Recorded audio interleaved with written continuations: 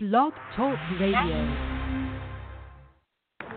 We assembled here today are issuing a new decree to be heard in every city, in every foreign capital, and in every hall of power.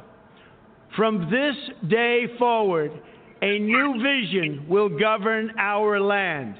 From this day forward, it's going to be only America first. America first.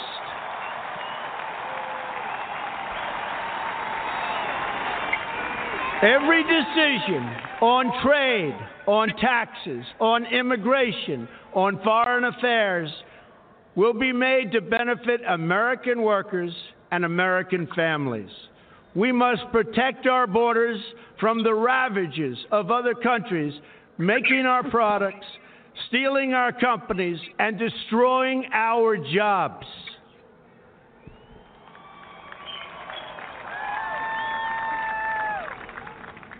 Protection will lead to great prosperity and strength. I will fight for you with every breath in my body, and I will never, ever let you down.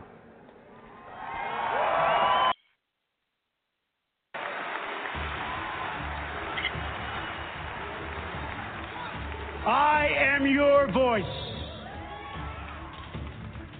So to every parent who dreams for their child, and every child who dreams for their future, I say these words to you tonight. I am with you, I will fight for you, and I will win for you.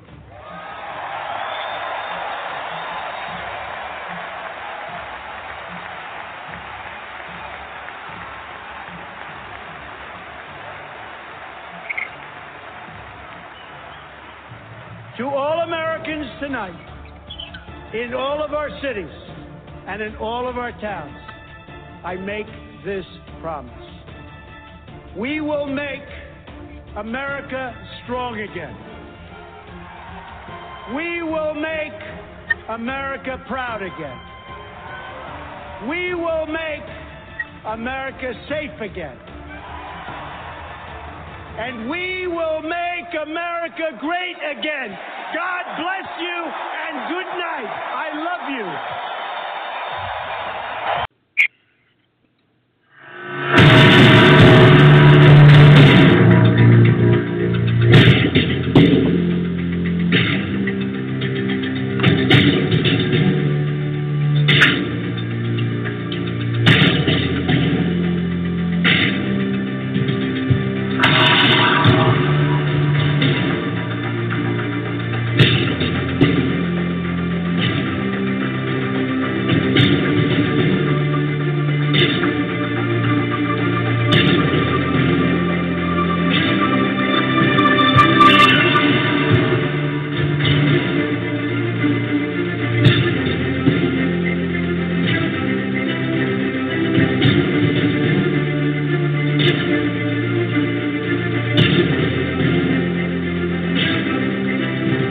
You are entering the Rory Sauter Show, home of America's Man of the Hour and home of America's biggest Trump supporter.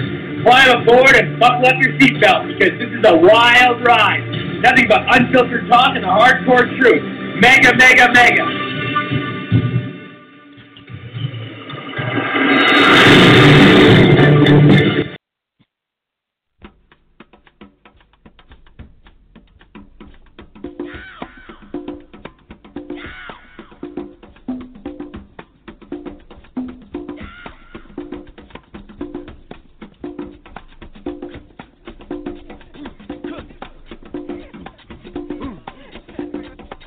Please allow me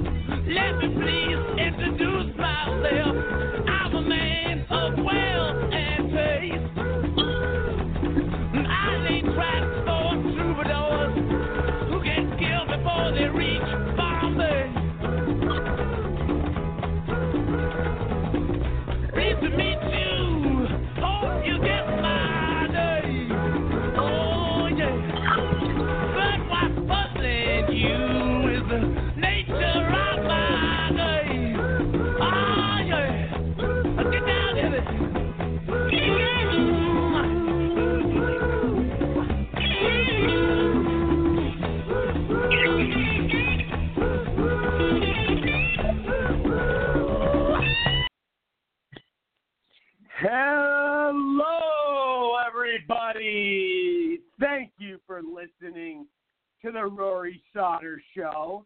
Happy Thursday to all of you. I hope you all are having a great evening. The weekend is approaching. Always a very exciting time. It's always a big release. Get that off your shoulders, especially after having a long week at the weekend. Get time to relax. Thursdays are always nice. There's so much going on in the news, everyone. It's been one story after another today. It's been chaos after chaos, bombshell after bombshell. We're going to be talking a lot tonight about various topics and headlines that are going on that are really big.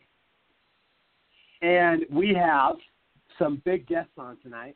We have best-selling author, political strategist, and entrepreneur success coach Brian Bosché calls in. I think that's how you pronounce his name. Bosché is calling in. He'll correct me when he calls in if I pronounce his name wrong, and I apologize ahead of time if I did that. We will also be having Josh Bernstein on. As you know, he hosts the very popular show, the Josh Bernstein Show, very popular political show. He'll be on later on. We will be on for 2 hours tonight, like usual. We were last on Tuesday. Had a great show. It's a very exciting time. I do believe I have Mr. Mike Zolo on the line. What's going on, my friend? What's going on, Rory? How are you, brother? Doing well, man. So much going on, buddy. I mean, we got Andrew. The biggest headline today for me, is obviously the Rudy Giuliani coming in. You know what that's going to do. And I've been saying Rudy all day. And he's coming in on the legal team, and eventually that's going to lead him to, I believe he's going to be Attorney General. I believe that Jeff Sessions is going to be fired, and Rudy Giuliani is going to fill that spot because Attorney General belongs to Rudy Giuliani.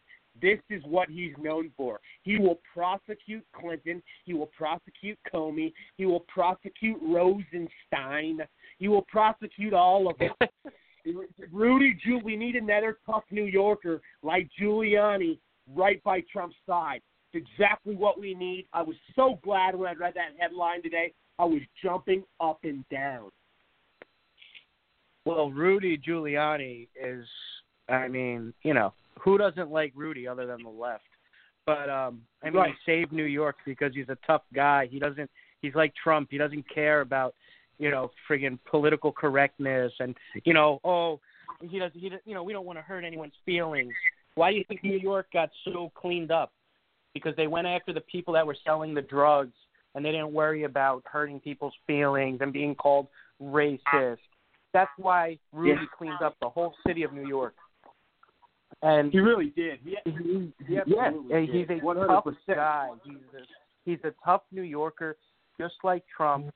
And I believe Trump has put him on his legal team basically to get his foot in the door. So eventually he'll just move him into the Attorney General position when Trump gets rid of Sessions or whatever, or if Sessions resigns. I don't know how it's going to go down. But Sessions will not be there much longer, in my opinion. And I don't think anybody would replace him better than Rudy Giuliani, a tough guy, no bullshit, hates Hillary Clinton. I mean, Rudy hates Hillary Clinton. So everything Rudy does is... No, I mean, he hates Hillary Clinton. Remember on the campaign trail? Rudy would start the chants, lock her up. He goes, if I was the prosecutor, she'd already be in jail. So, look, this is a great, great addition. And I think in the end, Trump just wants him to get his foot in the door, so then he'll be more accessible to get into the attorney general position. People will be more familiar with him in Congress. So, so I think it's, once again, a brilliant plan by Donald Trump, and he strategizes everything, and it's working out, as you can see. Oh, it is. It's working out perfectly, and the fact that I said this all along. Where's Rudy? Why isn't Rudy filling this position? This should be Rudy's job.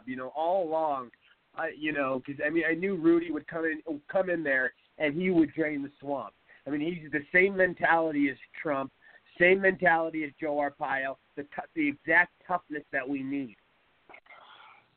Well, look, in New York City, Rudy Giuliani got rid of crime, drugs, and murder, and thugs, really. Yep. But now he's going to come into Trump's team, eventually be attorney general, and he's going to get rid of corruption and bureaucrats that hate Donald Trump, that have been put into power by the Obama administration, that Trump has not been able to remove yet.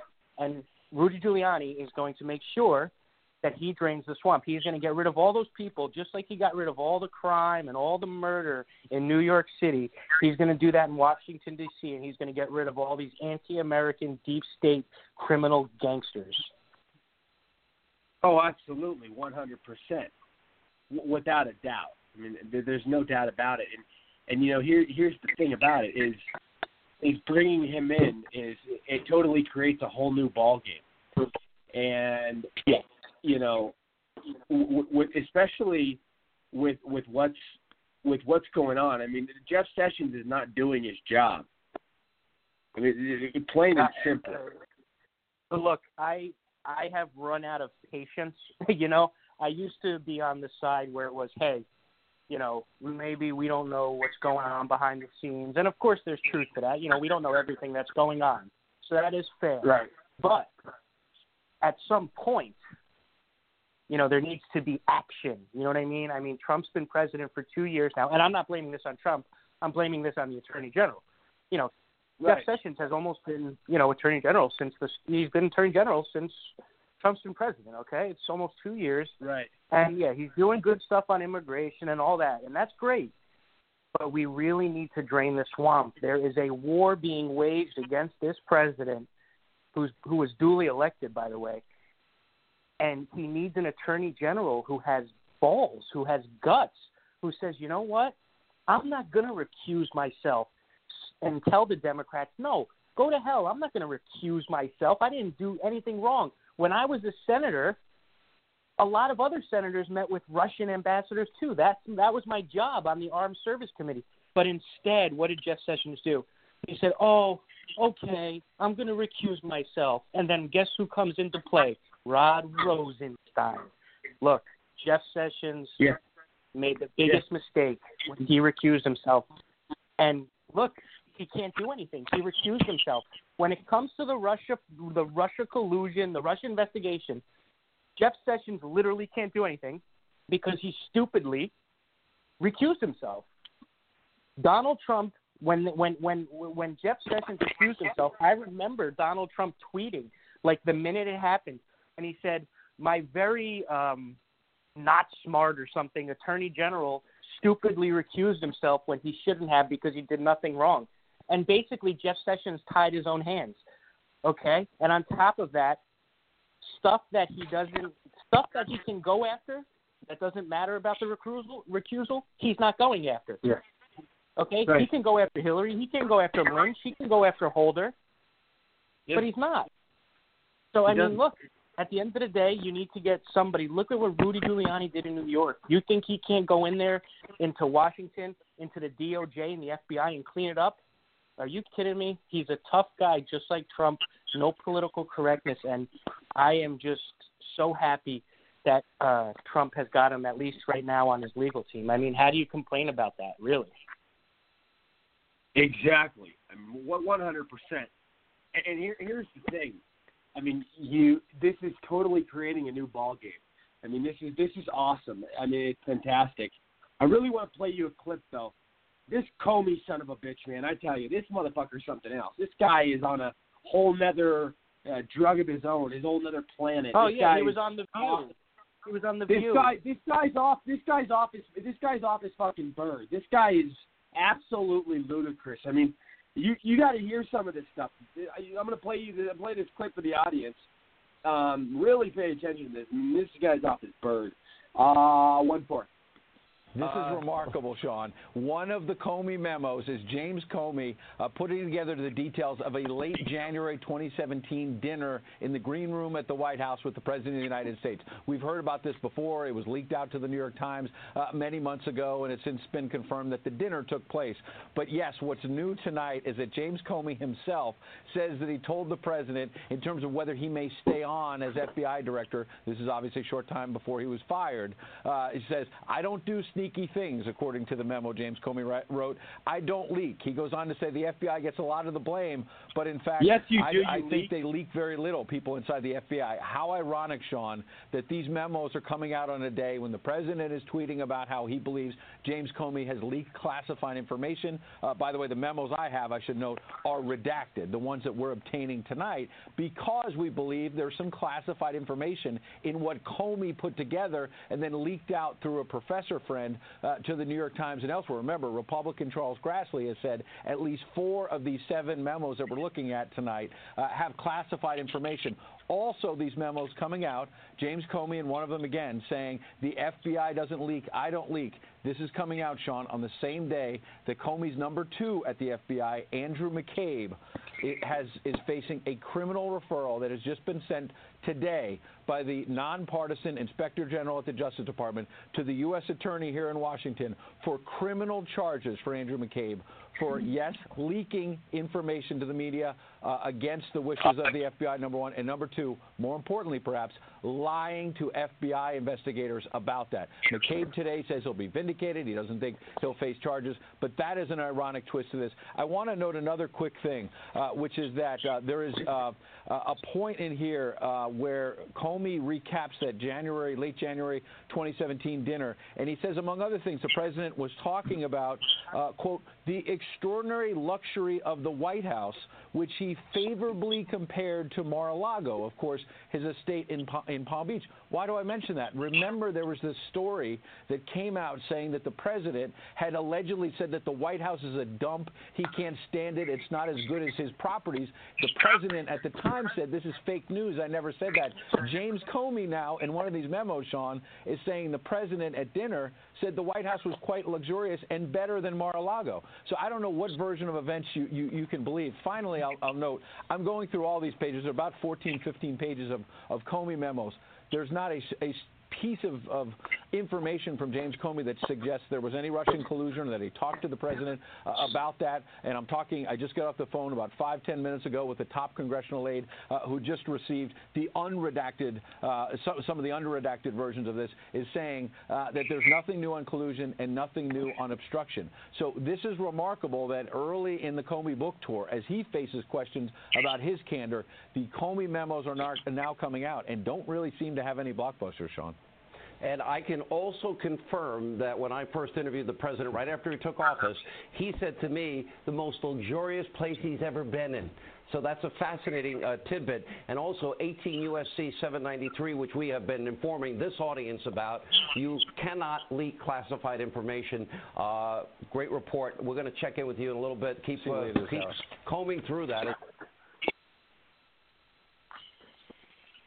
There you go. And on the line now, we have best-selling author, political strategist, and entrepreneur success coach, Brian, is it Bosche? How do I pronounce it? Yeah, Bosche. Okay, Bosche. I was just making sure. I thought I pronounced it right. It's great to have you on, man. A real pleasure. You're involved with, you've written books. You're involved with many different columns. Washington Times, I read, Washington Examiner, many other media outlets. You're definitely on the inside scoop of what's going on in D.C. You've done a lot, man. Big resume. Good to hear. Good to have you on the show. Yeah, absolutely. We have to talk about what we're going to do in 2018 and 2020 to make sure these Republicans win. Yes, absolutely. My co-host, Mike Zolo, you there, buddy? Hey, what's going on, man? Nice hey, to Mike, have you on good the to be show. with you. But we got to make Excellent. sure we don't get the rhinos. No rhinos. Only Trump candidates. Pro-Trump candidates. I'm sick of these disgusting Jeff Flakes. I can't stand these people. I would love to see Jeff Flake. I would love to see Jeff Flake or others take a stab at primarying the president. That would go well. Maybe we could sprinkle in a little James Comey and make it interesting in 2020. I hope. Go ahead. I was just saying, I hope. Actually, I read a report that what's his face from Ohio, John Kasich, the guy who won literally one state. He said, he's really considering primarying Trump. Listen. If this guy thinks he has a shot against Trump in 2020, oh, my God. Please, God, please let John Kasich run and let him choose Jeff Flake as his VP. It will be a bloodbath. It won't even – actually, I hope it doesn't happen because it won't even be fun. It'll be so easy that it will be just like a joke, Yeah, well, absolutely. Mike, here's the thing. Episode. Here's the thing. If we saw the episode between picking his vice president. Can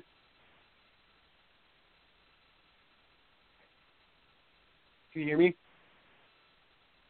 Yes. Yeah, no, Hello?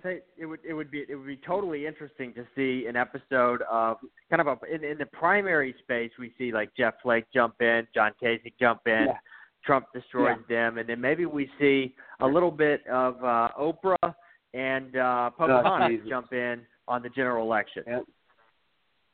I mean, you know what? And here's the thing, and I keep going back and forth on this. I mean, John Kasich sounds like he sounds like a lunatic saying he's going to run in 2020. And I don't even think he'd get as far as being able to pick a vice president, because to pick a vice president, you have to actually be worthy and relevant, and he's not even going to be on that level of importance. He'll be gone in the first round. So I don't even think Jeff Flake and John Kasich is a thing. But, I just think John Kasich is one of the biggest con mans and jokes. He's just like John McCain. He's just like all the rest of those rhinos, those swamp monsters, I tell you. And the Democrats, if you really look at who's going to be their front runner, is it going to be Barney, or is it going to be Pocahontas, Harris, who I can't stand, Pocahontas maybe. There's all I heard. Joe Firecrotch Ginger Drool Kennedy, maybe the front runner. I don't know. I mean, we just don't know right now. No, we don't. We have no idea who's going to run on the Democratic side. We have no idea who's going to run. They're all very weak, though. They're not. None of them are strong candidates. No, it's going to be very hard to compete against the president, who has, north of 100 million followers in total on social media.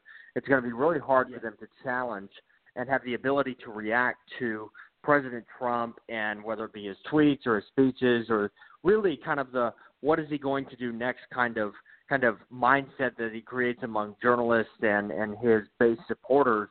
And I think the Democrats are going to have a hard time fighting that. Not to mention the Democrats and the kind of middle-of-the-road rhino Republicans, as you say, are going to have a hard time fighting this in terms of how the economy is going to be doing, not only in 2018 but in 2020, as some of Trump's economic policies really start to take off even more.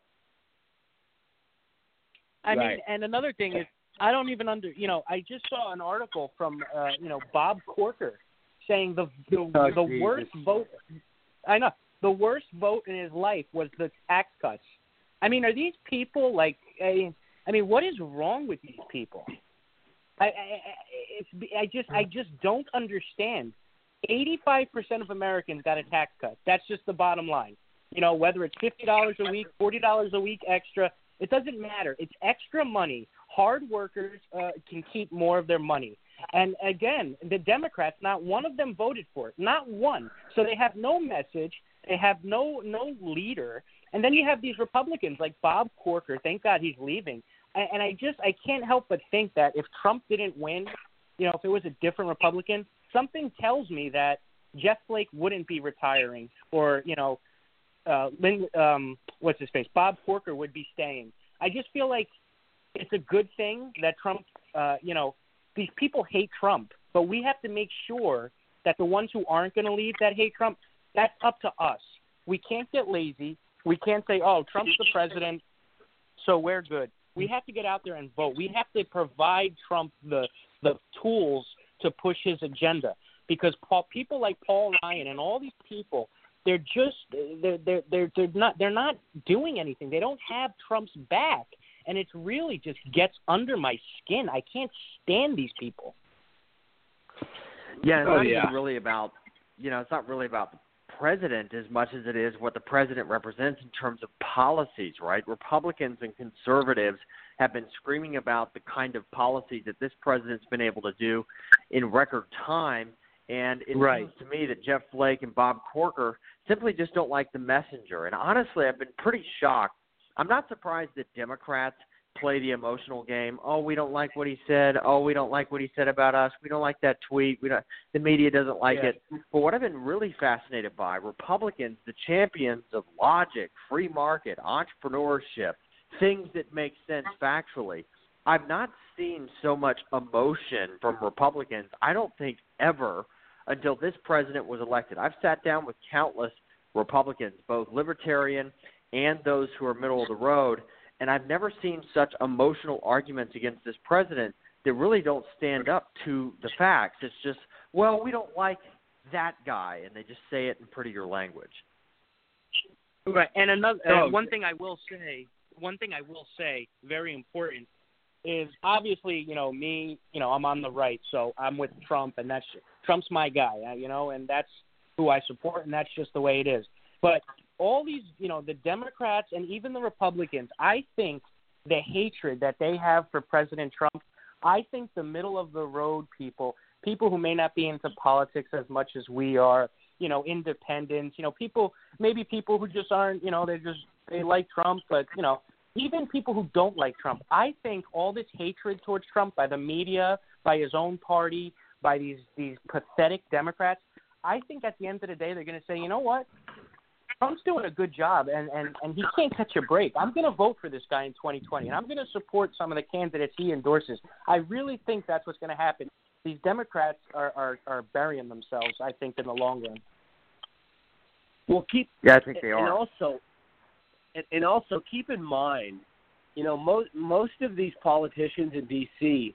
are paid by these various lobbyist firms or insurance companies or whoever, you know, they're cutting a deal for, doing something special for. So they're voting for something, not necessarily something they agree with morally, but something they're getting paid big bucks for, and they're out for their own self, and they're like, fuck the American people. They're not doing what they're elected to do. They're getting in there so they can fill their own pockets. And, you know, I really hope Trump, you know, does something with that, because you look at all the corruption with that in D.C., and that's a big problem. I mean, these politicians make millions a year of various companies, you know, because they do them favors. They get, you know, cutbacks. You get all, you know, and you get all these, you just get all these special favors, all this money behind closed doors. All these kickbacks. I tell you, it's sickening. And you know, these Democrats at the end of the day, a lot of them morally agree with what Trump's doing. I really think so. I wouldn't say a lot of them, but some of them. but they know what they tell their sheep. Their sheep is going to buy into whatever they say, and they have to go off their agenda, which is opposition Trump. Just ignore him totally. Everything he says is racist and wrong, and it's not right. Yeah, and I think, too, here's the thing. I don't think that the American people are as emotional as the media likes to portray the American people. You've seen countless examples, whether it be on CNN, CBS, and other liberal networks, where they've even done focus groups with voters who both supported Trump, didn't support Trump, and those who were right there in the middle, maybe voted for him, but they're not sure what they're going to do in 2020. And you see that their responses to President Trump, whether it's his tweets or otherwise, are still pretty measured, and that they're going back to what matters to the American people, and that's going to be the economic indicators. How's my wallet? How are my taxes? Can I take care of my kids? Can I feed them? Can I put a roof over their head? And can I get a good job in this up economy? Those are the decisions that they're going to be making when it comes to them going to the polls. Yeah. Oh, absolutely. 100%. And just speaking on behalf of, all this hype on, this blue wave coming. I mean, it's a bunch of crock of baloney. I mean, it really. I don't see a blue wave coming. I see a red wave coming. I see history proving everybody wrong, just like everybody thought Donald Trump had no chance of winning the presidency. I see the same thing happening with all these people predicting all this blue wave. I think it's going to be totally opposite. I think it's a big red wave. Yeah, I think it's going to be a red wave in both the House, the Senate, and of course, I think Trump's going to keep the White House in 2020. But I can tell you from our expertise at the Millennial Solution, that what we do every day in working with companies and millennials and political organizations as well, I think the biggest vulnerability. The biggest vulnerability with Republicans is going to be millennials. They have far too long ignored America's youngest generation, but America's youngest generation isn't so young anymore. Now they're as old as 36 years old. They're not just college students, and you can't just hope that they're not going to show up at the polls, because in 2018 and 2020, millennials are going to show up at the polls, and some of the next generation, Gen Z, is going to show up at the polls. And here's the deal. Republicans need to start establishing trust with younger voters. And the way they're going to do that is to start solving their number one problem, and that is student loans. Yeah, well, that's a great point. That's a great point. Go ahead, Mike. Oh, well, I was just saying that is a great point. The one thing I will say is these kids, these David Hogg, these fans of this David Hogg. Everyone says, "Oh my God, they're all gonna come out in droves," and because David Hogg told them to. Look, David Hogg is already starting to wear off. You know what I mean? I don't think all these kids are going to be as energized. He was actually in the headlines. As they were. He was actually in the headlines. He was in the headlines yesterday. He's starting his own gun control advocacy group, or so. There's something he's starting, and he was in the headlines yesterday. Back in the headlines again, trying to make himself relevant. Well, of course, fame whore. When he had that big, that March for Our Lives, I said, damn, if all these kids go out and vote, we might be in trouble. Just because, from just first thought when you see all those people. But then you have to be realistic. Many of them came from out of town, and half of them are not going to be as energized and as into this whole gun control thing in 6 months, 5 months, 4 months. It's going to wear off. It wears off. So I used to be a little worried about that, but now you can just see, like when David Hogg says stuff, it doesn't get as much attention as it would, say, 3 weeks ago. After the Laura Ingraham thing, he really hurt himself. So I think the young people aren't going to go out for the Democrats, but yes, the Republicans do have to, start getting them on our side. Mike, and you bring up a great real quick. I just want to add something real quick, Brian. Mike, you bring up a good point. I just want to add on.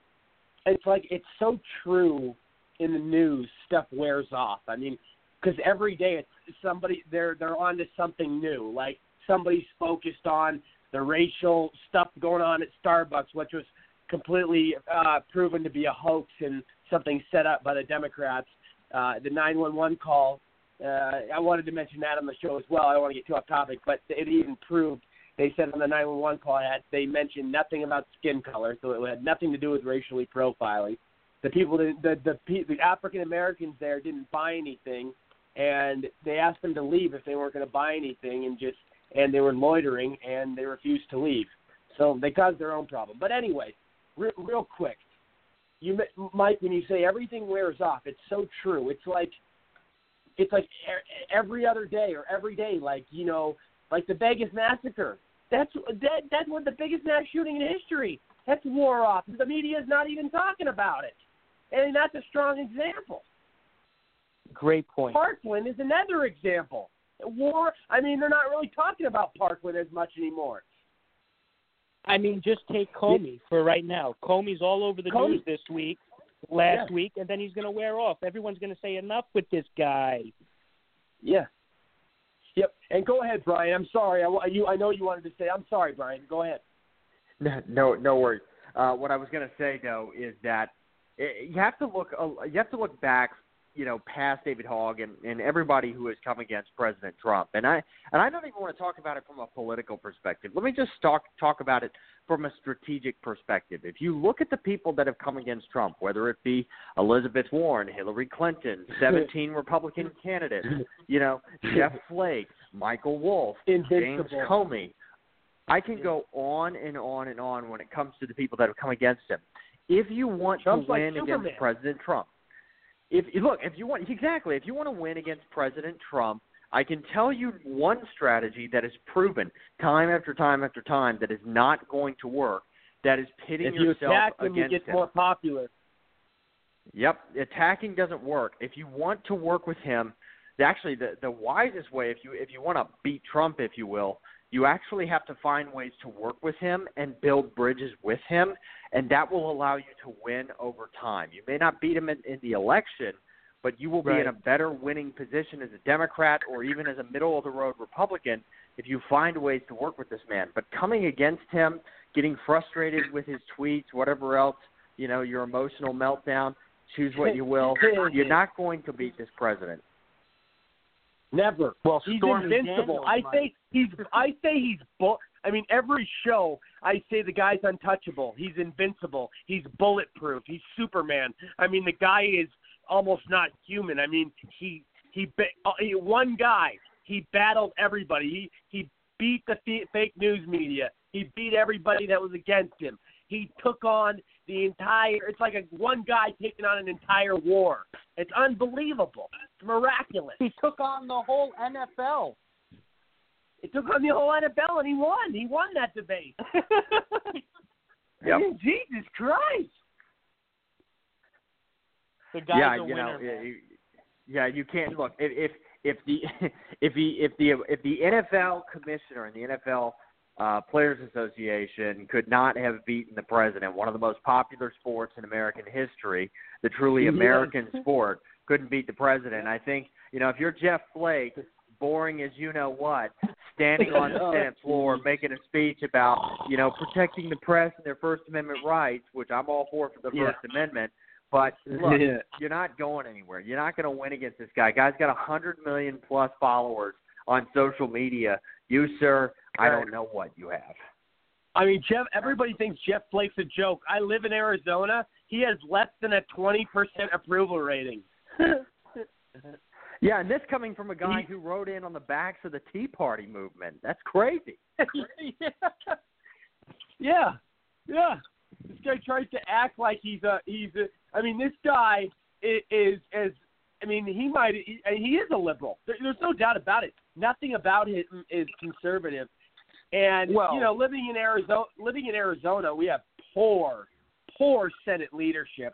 John McCain and Jeff Flake. It's terrible. And good thing Jeff Flake is spot's coming to an end because America's toughest sheriff, Joe Arpaio, is going to fill that seat. Yeah, Sheriff yeah, Joe. and rightfully so. I mean, just Sheriff Joe, this is somebody, we thought Ted Cruz, right? We thought Ted Cruz might be a bit of a barn burner in the Senate, and he has been, right, when you compare him to the other Republican senators.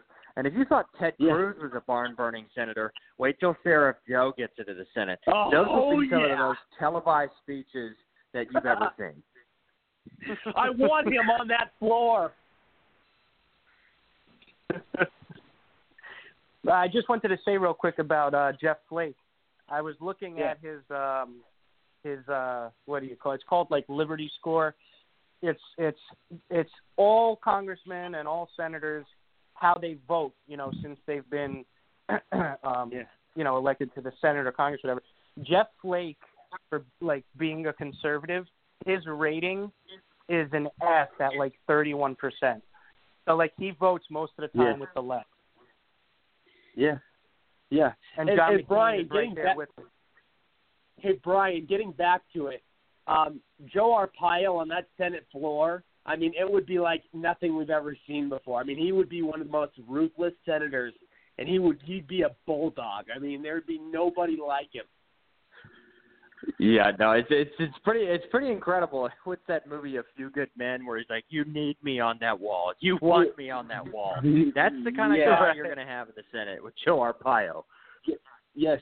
Yeah. Oh yeah. And we had him on the show, and he's been on the show many times. He's a good friend of mine, and I'm helping him with his campaign. I'm working with him, and he was on the show the other night for like 2 hours, and he has just a novel of a resume. I mean, story after story. I mean, the nicest guy, the most genuine individual, brilliant. I mean, just as solid as they get in this life, man. Well, don't forget, Joe Arpaio was the first. Well, I would say the first. One of the first. Actually, yeah, I think one of the first. The public the first, maybe the first. That went out there when everyone else was mocking Donald Trump, taking him as a joke, calling him a racist. He doesn't have a chance of winning. Joe Arpaio was out there, and he endorsed them, and he's been loyal ever since. And Trump is a loyalist as well, and that's why he pardoned him.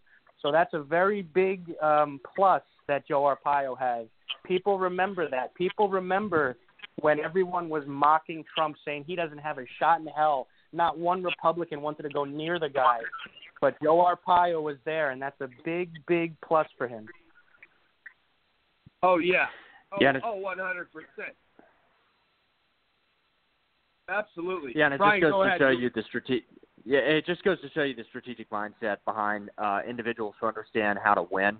Look, I'm a constitutional conservative. I oftentimes even lean libertarian, but I can tell you the biggest lacking among many conservatives in this country, many Republicans in this country, is they have the principles right, they have the Constitution right, they have the First Amendment right, right to privacy right, all that stuff, states' rights. They get all that correct, but their biggest failing, and it's why, if you ever see Republicans lose elections, it's not because of their principles. It's because they have a very poor understanding of strategy or a complete lacking in understanding of strategy.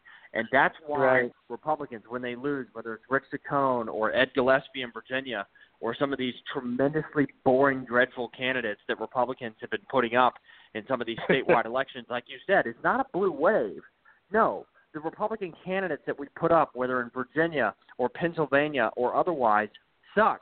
They're terrible. They're boring. Right. They're old. They don't know how to communicate. The gubernatorial debate between Ed Gillespie and Ralph Northam here in Virginia not too long ago was like watching a pint of Haagen-Dazs, battle it out with Breyer's ice cream. I mean, it was like it was painful. It might as well have been two kittens knocking each other around.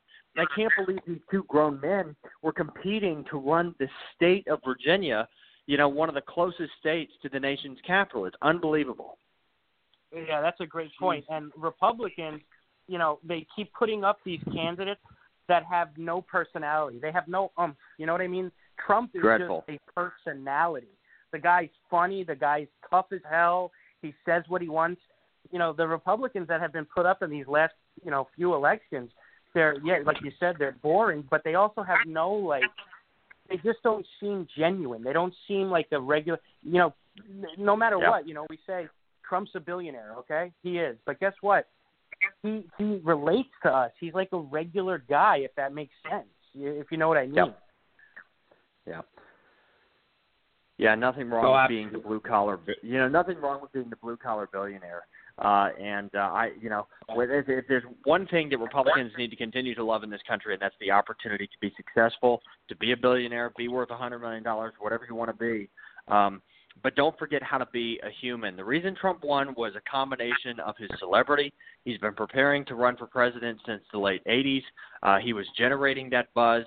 He's a marketer's marketer, and he's a salesman's salesman. That's why the guy was successful. And let's not forget his negotiative skills and negotiative tact.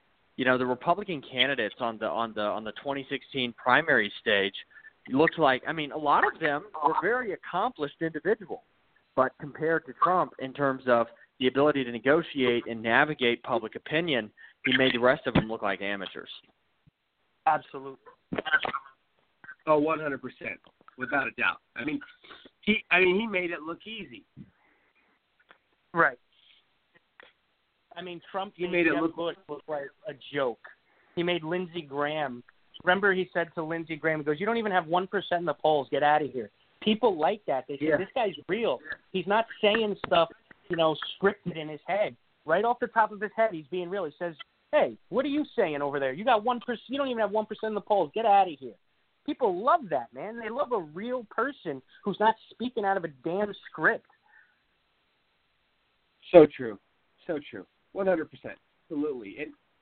And he's so much better when he's just speaking, from the mind, from the heart, off the script. I don't like him when he's scripted. I don't like him when he has a what do you call the things when you're drawing a blank? Teleprompter. Thank you. Yeah. I don't like that. I understand it's it's part of protocol, sometimes, but I tell you, Trump is a very good at improvising. He's one of the best.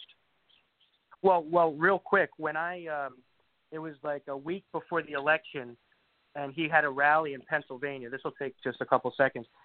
When he came out and spoke, man, I felt like this guy was like just a normal guy. Like you wouldn't when he was speaking, everyone was going wild, man, because he just I'll never forget when he came out and there was rock music playing. That doesn't happen. These other Republicans, they walk out and there's 15 people there. And they're like, okay, this is what we're going to do. Trump is like, Democrats suck, CNN's a joke, and we're going to make America great again. And it was just he's just a genuine guy, and you feel like he's could be your friend. You know what I mean? I don't ever feel like I could be friends with fucking John McCain or, all these rhinos, these fake politicians. Trump has that, and if he never loses that, he cannot be beat. Obviously, his policy, too. Yeah, and there's an art among people who know how to market their brand. Marketers. He's a marketer's marketer, and one of the tactics in doing that is to have your base, your audience, and even your enemies always asking in the back of their head, what's he going to do? What's he going to say next? And this happens even as you watch, President Trump's speech. Whether he's on prompter or not on prompter, because he goes on and off while he's even on a prompter speech, you get in your head this idea of what's coming up next. I've got to stay tuned because I got to know what he's going to say next. It's a constant tease. Because you never know. It's what the great thing about Trump is that it's not only, and there was a study that came out, there was a poll where he has fulfilled 70% of his agenda in 1 year. 70. Amazing. In 1 year. Unbelievable. Most presidents, when they leave office after 8 years, don't even fulfill 10% of the whole agenda. But it's one of those things, and you're absolutely right, Brian, when you said, everybody wants to know what he's going to say next, Trump, because, It really is. Like everybody's glued to the screen. Everybody's obsessed with Trump. Whether they hate him, whether they love him, the guy is people want to know what's going on. He's the biggest headline every second of every single day, you know? Yeah, and one of his great assets is his ability to just move very, very quickly. You know, when it comes to Democrats or the liberal media, they tend to spend a lot of time in the details, a lot of time in the weeds, if you will, like, oh, this policy position versus that, and that's what's going to happen if we do that, and that's what's happening if we. It's very academic. You know, Trump's like, hey, if this ain't working, scrap the whole frickin' thing. Let's start over. Let's do this. Let's keep it moving. One of the reasons that the liberal media and people like David Hogg or others, when they come against this president, by the time they really get their gripes out, their grievances out, the president's on to the next thing, and the media has no choice but to move on to the next story. One of his greatest assets when it comes to winning is his ability to move very, very quickly. In an environment, by the way, Washington, D.C. is not a fast-moving place. Neither is Congress. Neither is the West Wing. He is moving fast in a place where people usually don't understand how to navigate quickly. Oh, that's such a good point. It's so true. Trump is, and when you bring up a good point when he says, "Hey, if it's not working, I'm scrapping it." I mean, look at NAFTA. He said it's not working. I'm renegotiating it. People don't even really know that Obama had a trade deal that his administration, I guess, crafted with South Korea, and it was like really bad for America. People don't even know that Trump already renegotiated that like 6 months ago. Like that's already done. You know, people don't even know because the media doesn't report it that Trump actually fined China and Canada $2 billion each for illegal trade practices. So Trump has been talking about trade since the 80s. He looks at trade and he goes, look, I love free trade, but we have to have common sense, fair trade for America. And if it's not working, he just guts it. He guts it. Look at the Paris Climate Accord. The thing is rigged. I mean, China and India can do whatever they want, but America is going to lose jobs and everything. And Trump said, this is crazy. I'm scrapping it.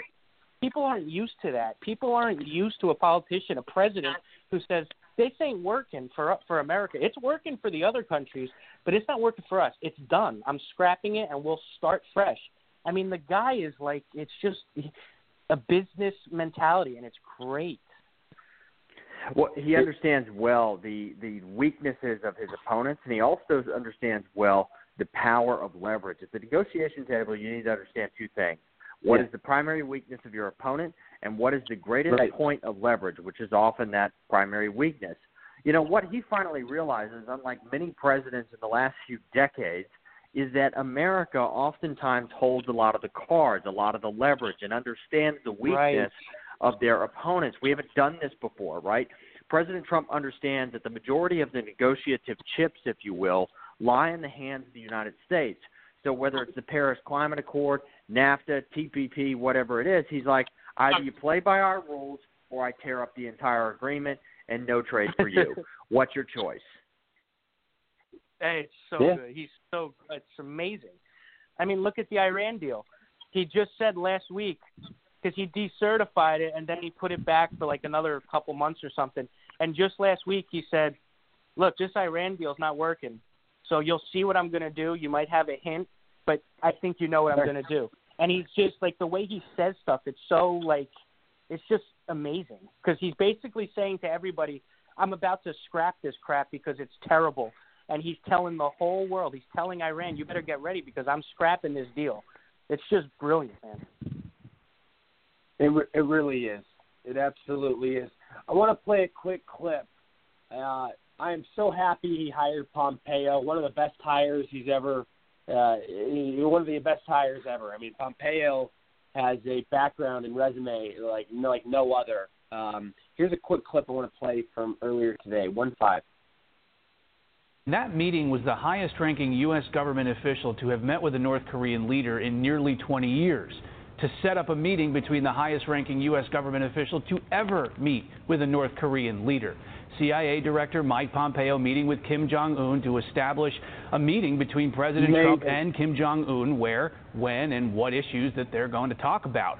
Kim has only pledged to discuss denuclearization, so it's unclear specifically how far he's willing to go and what he expects from the United States in return.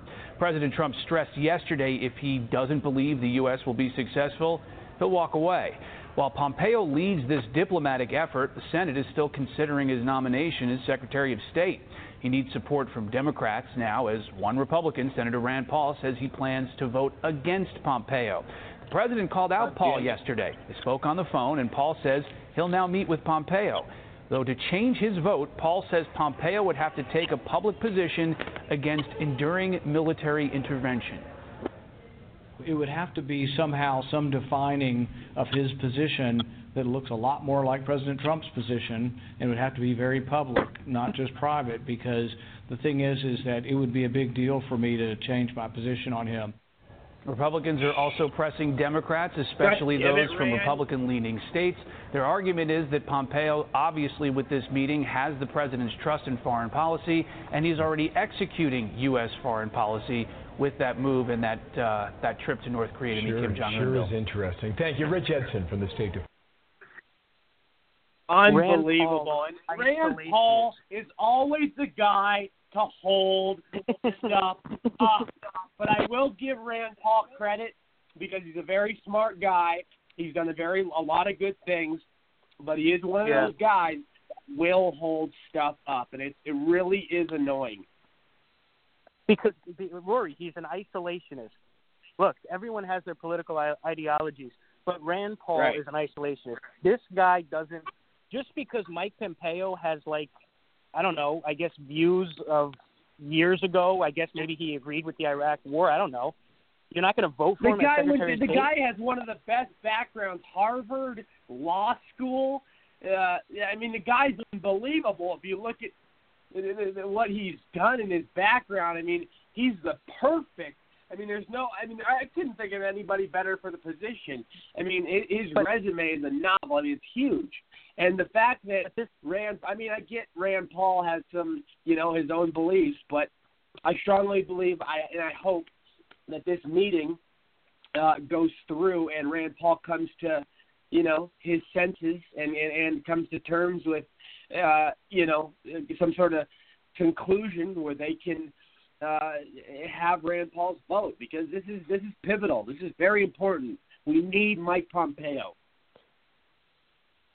Yeah, we do. An incredible guy, incredible background. In fact, one of my own personal business mentors was in the same West Point graduating class as Mike Pompeo.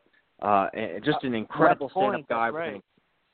An incredible stand-up guy, incredible resume. West Point, that's right. Yep. Yeah. Yep. And he's just someone who understands, once again, negotiative tact.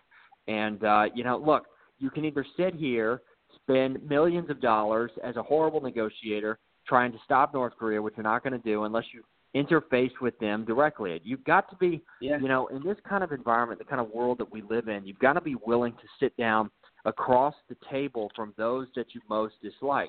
The diplomatic option is always better, but you also have to have an understanding of negotiation. And I think Mike Pompeo better represents Trump's approach versus I like Rex Tillerson, but Rex Tillerson is more – the reason Rex Tillerson, I predict, and Trump didn't get along is Rex Tillerson he's a kind of a Southern gentleman. And, President Trump is a brash New Yorker. I don't think their leadership styles were ever meant to be. That's a good point. I understand. I hear you. Real quick, we have somebody on the line. Thank you for calling the Rory Sauter Show. What's going on? Who is it? This is Blacks for Trump, Michael. Oh, hey, how you doing, Michael? The leader of Blacks for Trump, Michael. How you doing, buddy? Good to hear from you. Haven't heard from you in a while.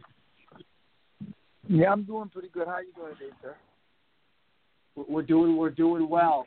And we have Mike Zolo. You were saying something though before Mike from Blacks for Trump called in. Right. I just wanted to bring this up.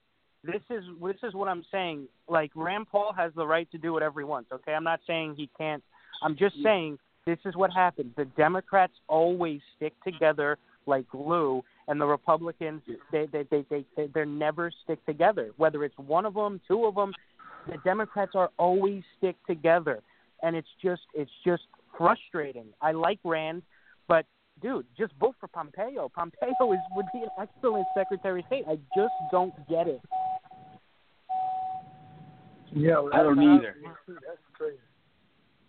I think it's crazy that we got 9 Republicans in the Senate that always take turns blocking Trump's policy.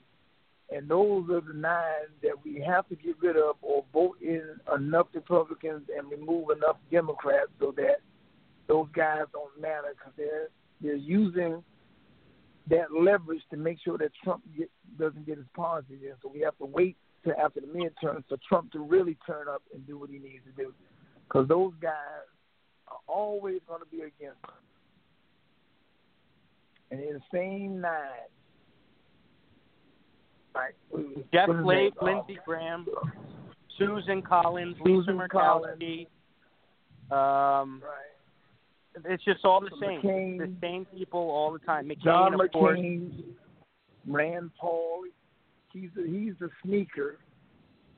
You guys are terrible. Oh, Paul Ryan. Right.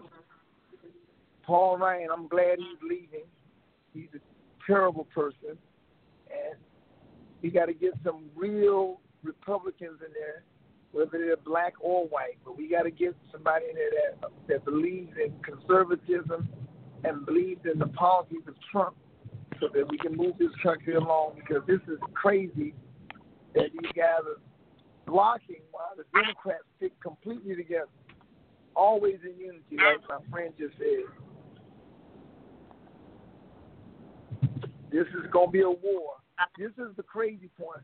We have to help Trump at the midterms, because if they get him out, or if they win the midterms, then they're going to get him out by impeaching him, and they're going to destroy America and the people of this country, because that's what they seem to be hell-bent on doing, wiping us out.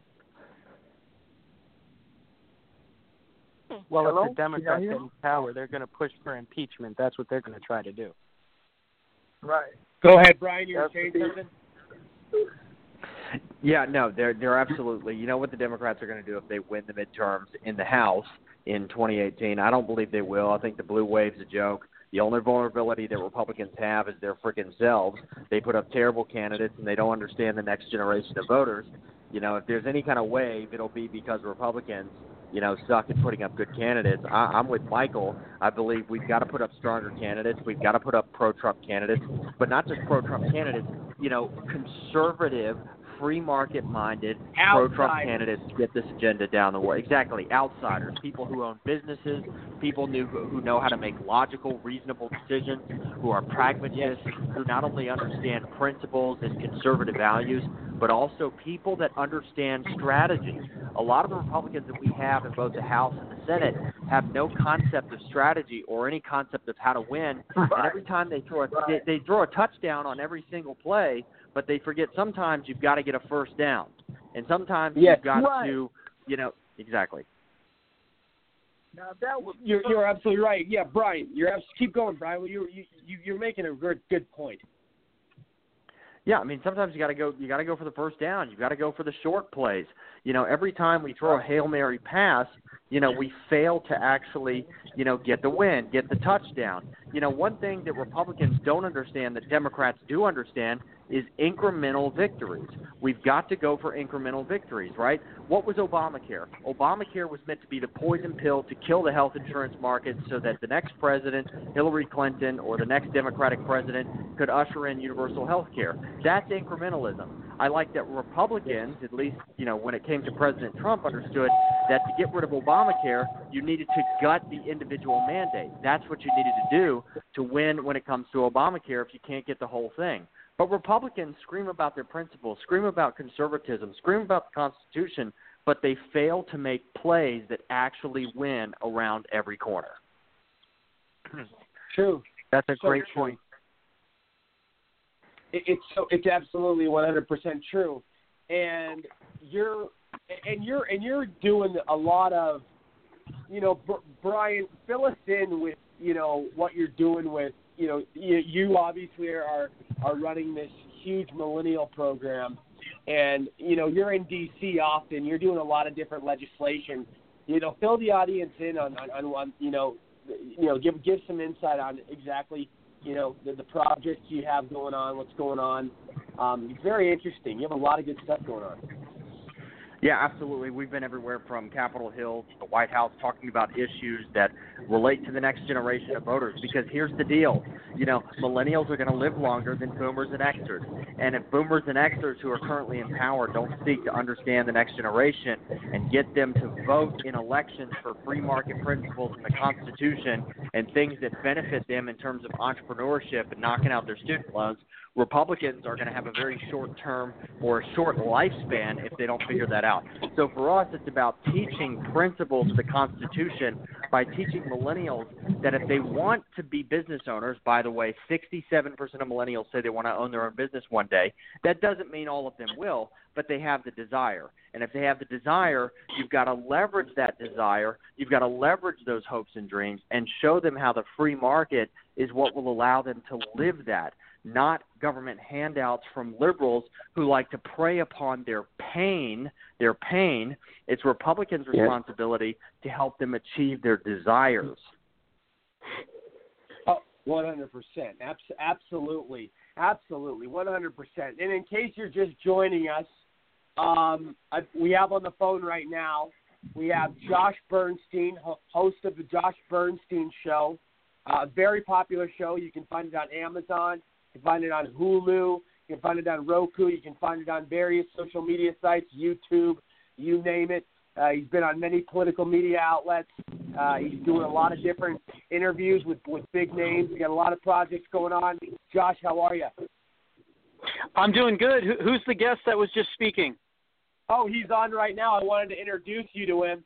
Best-selling author, political strategist, and entrepreneur success coach, Brian Boucher. Okay. Well, Brian's a pretty smart guy because he's absolutely on point with what he was saying. The millennials need to be redirected. Right now. Yeah. Well, Brian, you're correct, man. We need to redirect those millennials. It's nice to see that a lot of these Florida kids are rejecting David Hogg and Emma Gonzalez's approach to gun control. And, you've got a couple of these kids out there now that are really realizing maybe the ills of their ways. Maybe they did some research and found out that gun control has led to hundreds of millions of deaths throughout history. So that's a positive sign.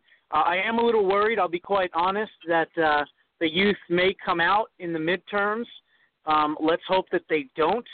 I think that getting this 4 people not indictment, but criminal referral for McCabe and Clinton and Comey and Loretta Lynch, I would love to see them opening up investigations on them, criminal investigations. I think if they do that before the midterms, we've got a very good chance of holding the House and Senate, because that's what the American people have wanted since day one, since January 20th.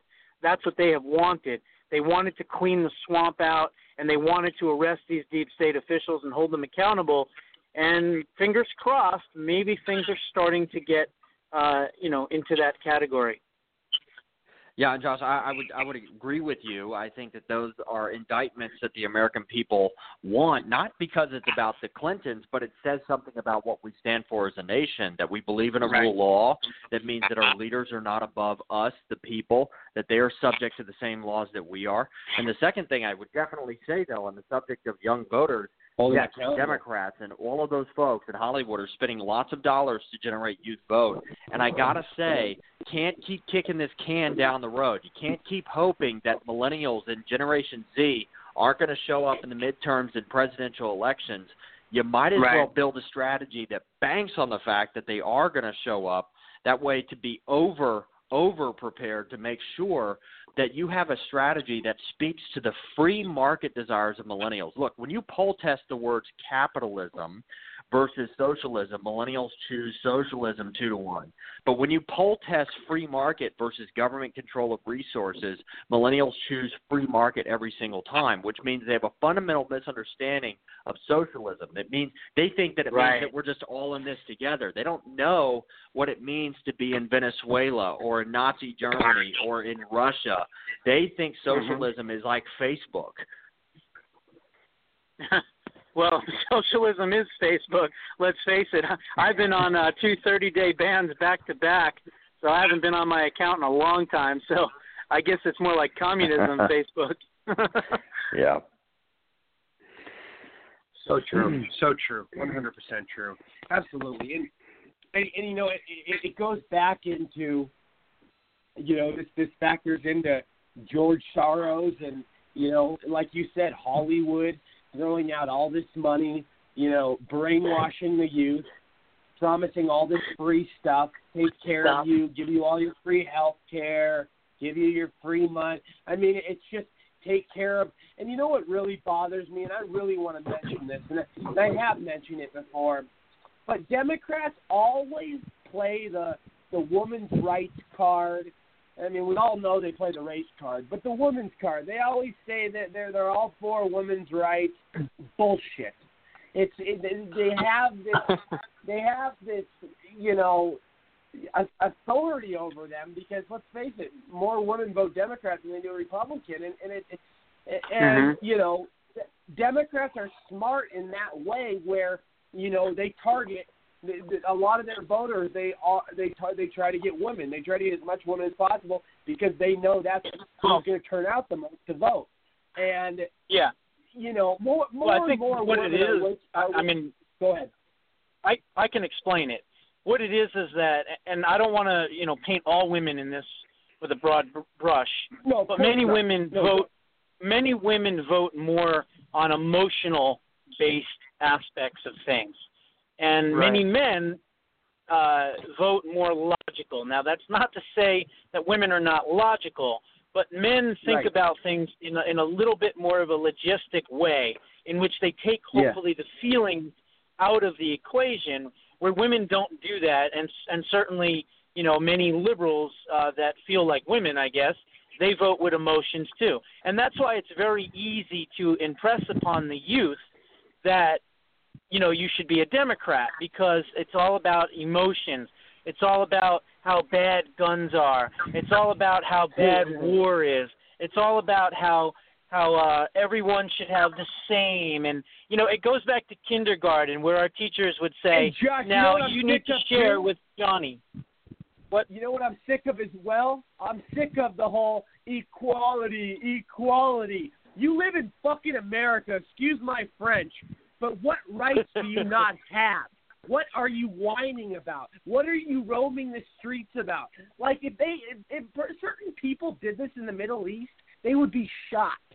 Like, the fact that all these people have this freedom in America where they can trash our streets, to have demands, to have it, and I say this all the time on my show. One of the biggest problems in this country is entitlement. Everybody thinks they're owed something. They think this country owes them something, and they think taxpayers should pay for it. It's a load of crap. Exactly. No, look, I think you're right, and you know the thing is that that's how women typically vote. They vote on the emotional aspect of things. So it's easy to dupe things, you know. Like I always explain it like this. If you have candidate A and candidate B, and they're talking to a bunch of young people, and candidate A says, I want to give you free health care. I want to give you, you know, free college. I want to take care of you. I want to make your life so much easier, right? But then candidate B says, I want to remove the obstacles in your life that are holding you down from being able to provide for yourself and your family. And what happens is that young, impressionable young mind goes, okay, one guy wants to give me everything, the other one wants to, like, take something away and make life easier. You know what, I'm just going to vote for the guy that says he wants to give me everything. And that's how the left wins. They win with language. The Affordable Care Act. There's nothing affordable about it. The American Yeah, the American Free Choice Act. No, it's called Card Check, okay? The Respect for Marriage Act. Give me a break, okay? This is what they do. They name things like that. And the new one, by the way, that's coming down the pike, hopefully President Trump is going to veto it if it gets to his desk, is supposed to be the Honest Ads Act, right? Oh, it sounds nice, right? Honest Ads. What it does is it completely censors any conservative campaign, any conservative group. It's an absolute disaster for the First Amendment. But they named it what? The Honest Ads Act. Everybody wants no honest different. ads. Yeah. No different than the Fairness Doctrine. No different than the Fairness Doctrine. Right. You It's know, a it was Fairness horrible. Doctrine. What are you worried about? Yeah, and look, Sickening. there's a distinct difference between what Democrats like to prey upon and what Republicans can win on. You got two things. When you're selling an idea in society, you can sell things on the basis of pain, or you can sell things on the basis of desire. If you're really sharp, you'll sell on both, right? You use the pain to leverage someone to their desire. Now, you got two ways that you can live in life. Oh, my gosh, poor, pitiful me, somebody take care of me. Or you can live the American dream and say, I have hopes, I have dreams, I have gifts and talents and something to offer to this world, and I want somebody to guide me and show me on how I can do that in an entrepreneurial environment. I've got to tell you, I quoted this stat earlier, 67% of millennials desire to start their own business one day. Now, all of them won't do that, but they do have the entrepreneurial desire to do that. They want to do well by doing good. They love things like Tom's and Warby Parker, buy a pair, give a pair. They want to do well by doing good. That's Republicans' biggest opportunity with the next generation, is to seize upon the opportunity of showing them how to be good entrepreneurs who build companies, who innovate, who create things. And the number one thing holding them back is the biggest predatory lender in the United States. It's the federal government and student loans. They have allowed tuition to skyrocket well past the rate of inflation, and the amount of debt sitting on students' backs, yes, they agreed to it, of course, but it was the same kind of, promissory notes that we were selling during, the mortgage crisis, right? This is predatory lending at its best, and I can tell you that the number one two ways that Republicans can win with millennials in the next generation and develop trust with them is, one, private sector solution to student loans. I say you do it student loan matching, where companies can start matching student loan payments of students, and you tax incentivize that. And then the second thing you need to do is that this president and others like him need to tell their story of entrepreneurship, help build them up, help them live their desires instead of Democrats who just prey upon their pain and victimhood all day. Put the American dream back into place. Yeah, I remember even during the campaign, I was constantly putting out videos, and I was saying that President Trump's greatest asset is his experience, and he needs to go out on the campaign trail and do what Ronald Reagan did, tell stories. But instead of telling stories about communism and socialism, tell stories about how you built these buildings, how you got the permits, what kind of trials and tribulations and what kind of obstacles you faced and how you overcame those obstacles and how you created the ice rink when nobody else could get it funded and how you did it under budget and, and on time. And so I was telling the campaign, because I know Roger Stone pretty well, I was telling them all of this stuff. And towards the end, he started to do that. If you remember, he started to talk about some of the buildings that he built and, some of the skyscrapers and the stories behind them. And what that does is it personalizes the person, number one, and allows you an insight into who they are, number two. And I agree with you. I think Republicans need to do that. They need to not be so stiff. They need to understand, not that they have to get on the wavelength of a millennial, but they need to understand and say to themselves, if I was a millennial, if I was that age, what would I need in order to be successful?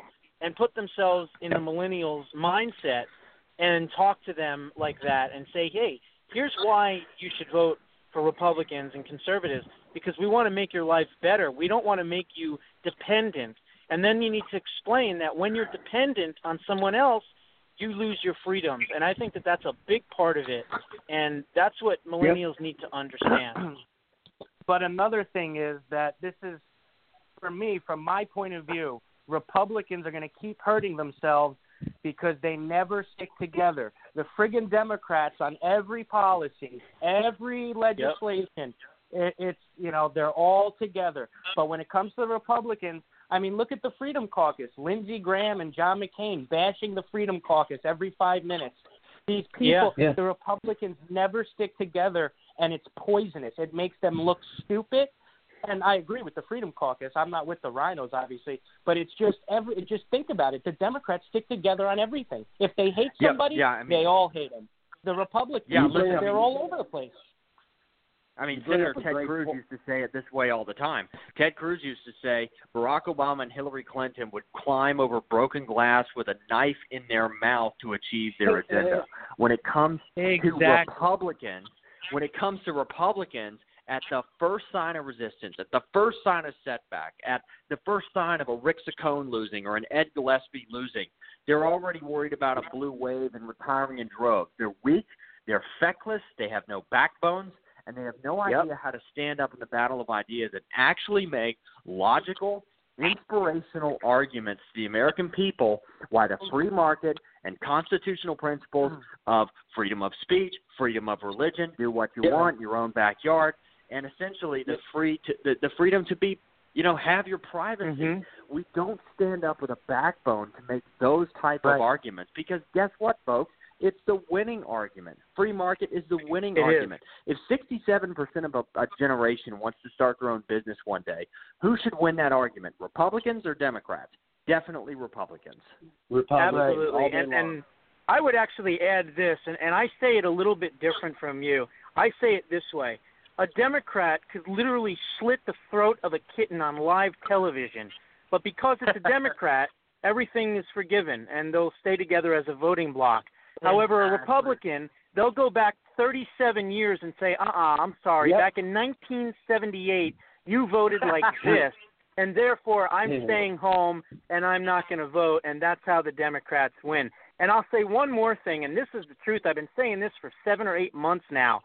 The Republicans would rather lose the House and Senate and not have the responsibility of governing this country and go back to the minority than to see this president be successful. Now, that's a harsh statement, but you know what? It is so true. These Republicans absolutely despise and hate this president just as much as the Democrats because he did it his way. He didn't go to the country club meetings. He didn't go to the golf clubs. He didn't have the dinners and the parties and all the other stuff. He said, I'm going to do it my way. I'm going to beat 17 others. And when I did, I'm now going to do it my way. And what that is a threat to their way of life, and they certainly don't want people to follow Trump's lead in future candidates being the same way. That's why they hate him. And for anybody that thinks if we lose the House and Senate, which I'm predicting at this point more than likely we will, I don't know what kind of margin it'll be. I think the Senate is going to be between 3 and 7 seats, and I think as many as 24 seats in the House unless things majorly change. But I will say this. They will impeach this president, and they'll have the Republicans to vote for him. Yes. Well, I want to touch on something Josh said real quick. Josh, so obviously we know that with the 2018 midterms, history is on the Democrat side. We get that. But history was also on Hillary Clinton's side before the election when they said Donald Trump had no chance in hell of becoming president. So I am calling bullshit on a blue wave coming, and I think history is going to be proven wrong once again, just like it was when Donald Trump was elected. Well, look, from your lips to God's ears, I hope you're right, and I hope I'm wrong. I get paid to make political, analysis, and unfortunately, I've been right most of the time. I will say this. We have an opportunity to change things, and I am seeing Guy Benson and Town Hall talking about how the blue wave is getting lower and smaller. Yes. But I also see the fact that we now have 23 or 24 seat advantage right now. April 24th, which is just coming up this coming Tuesday, is going to be Debbie Lesko against the Indian doctor here in Arizona for Trent Frank's seat. I would pay very close attention to that because Sun City and Sun City West is extremely, extremely red. Okay, it is bright red. Trent. They're all Trent, Joe. They're all Joe Arpaio fans.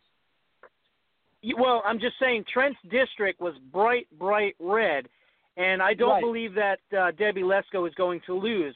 But if it's close or she does, then I do believe that the blue wave is coming. If she wins, which I believe she'll win by between 8 and 14 points, then I think that this blue wave thing is certainly, not formulating as of yet.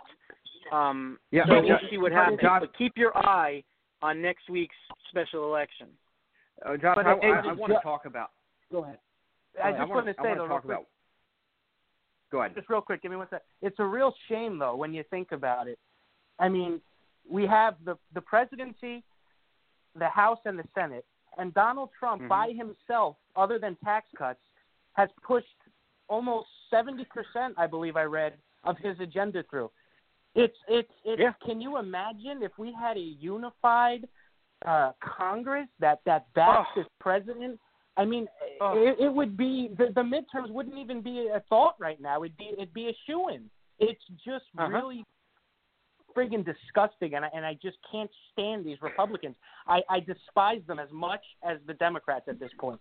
I mean, you know what? I think look what happened in 1 month. I mean, go ahead, Brian. Sorry, go ahead. I have to say, look at the. I actually think I could despise Republicans more than Democrats. At least Democrats have some sense of strategy about them. But I want to talk for a moment about the relationship between Donald Trump and Mitch McConnell. We got to think about this for a second. Mitch McConnell's wife is in Donald Trump's cabinet. Let's think about this from a strategy perspective. I have a horrendous disagreement with the 60-vote supermajority requirement in the Senate. It's a Senate rule. It can be changed. It's not a constitutional requirement. That thing has got to go because a lot of what President Trump's 70% agenda has been done through is executive order, which can be undone instantaneously with a new president. It's got to be done legislatively. If I'm President Trump, I'm calling up Mitch McConnell, and I'm giving him an ultimatum. Get rid of the 60-vote majority, or I fire your wife. You get two choices. Your influence peddling ends tomorrow, or you can let it continue. That's going to be your choice. But if the 60-vote majority is not gone in deadline, 7 days, 14 days, your wife's fired. Do you understand? Yeah. That's how it's going to be. Make it happen. Just don't have it on record. Yeah, exactly. We got to do something. Yeah, no, look, I agree. I mean, look, think about it. Mitch McConnell was not going to bring up the bill to protect Mueller, and what happened? Lindsey Graham and Tom Tillis, two fake Republicans, along with Coons and I forget who the other one was. I think it was Kamala Harris.